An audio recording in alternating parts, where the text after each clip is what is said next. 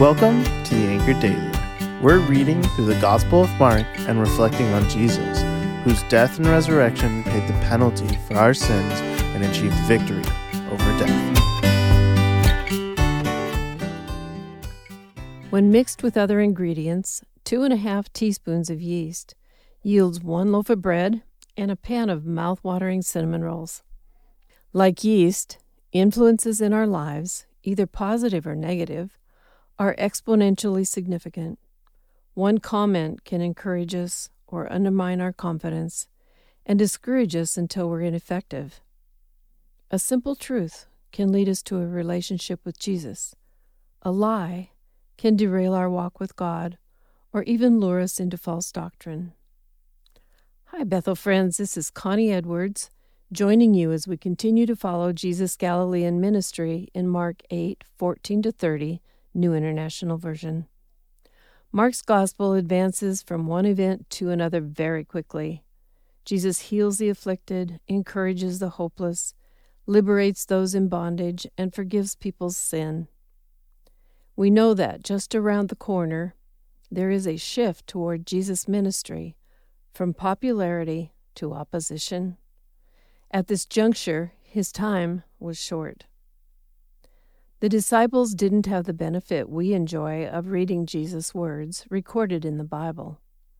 However, they witnessed his works and heard his words. Understanding didn't always come easy for them, but Jesus constantly moved his disciples forward, advancing their understanding, increasing their faith, and helping them grow spiritually. In today's text, 3 events take place. We take note that Jesus issued a warning on each occasion, most likely related to the clear and present danger posed by his enemies. Remember back in Mark 3:6 when the Pharisees went out and began to plot with the Herodians how they might kill Jesus? Their doctrinal influence was hypocrisy, false teachings, entrapment, and treachery. Comparable to the action of yeast, their fungus-like hostility toward Jesus was growing, turning many against him. They were actively attempting to ensnare Jesus and his more vulnerable disciples. In Mark 8:14-21, following the feeding of over 4,000 people, Jesus left in a boat with the disciples who had forgotten to bring bread. "Be careful," Jesus warned them. "Watch out for the yeast of the Pharisees and that of Herod." They were confused. They said, "Is it because we have no bread?" Aware of their discussion, Jesus asked them, "Why are you talking about having no bread? Do you still not see or understand? Are your hearts hardened? Do you have eyes but fail to see, and ears but fail to hear? And don't you remember?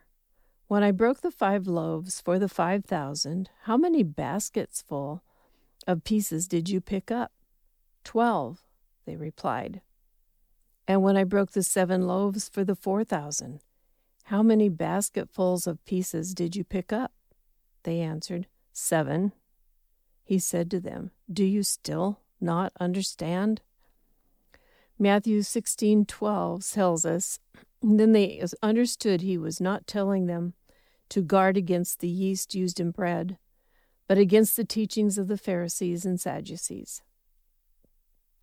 In verses 22-26, when they landed in Bethsaida, some people brought a blind man to Jesus and begged him to heal him. The scripture doesn't tell us if the blind man had faith. Jesus took the man outside the village and laid his hands on the man's eyes twice before his vision was perfectly healed. Jesus didn't fail the first time. Perhaps it took some restoration of vision to increase the blind man's faith. Not long before this, in Mark 5:34, Jesus told the woman who was healed by touching Jesus' cloak, "Daughter, your faith has healed you." I see a demonstration of the necessity of personal faith and how Jesus meets us where we are. Spiritual growth is a process. After healing the man, Jesus warned him not to return to the village. Jesus and the disciples moved on toward other villages in Caesarea Philippi. verses 27 to 30 reads, "On the way," Jesus quizzes his disciples, he asked them, "Who do people say I am?"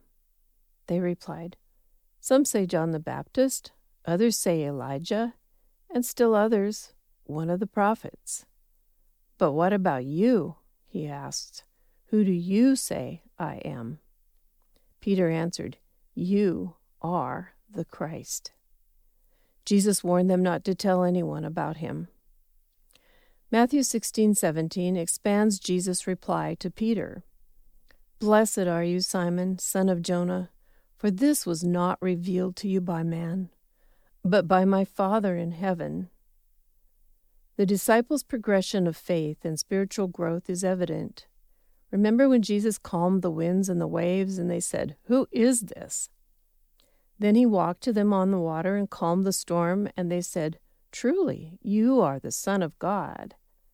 And now, Peter's eyes are opened by God, and he acknowledges Jesus as the Messiah, the Savior.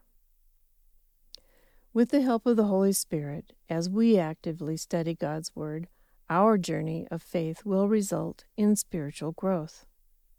Please pray with me.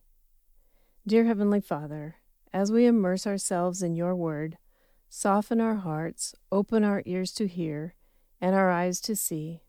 May your Holy Spirit reveal Jesus to each of us in a personal way and bring us into the fullness of the relationship you intend for us. In Jesus' name, amen. Thanks for joining us today. If you want to check out more podcasts just like this, you can go to bethel.ch and you'll find amazing selections of podcasts and much more. If you'd like to get in contact with us, you can email us with podcasts@bethel.ch. See you next time.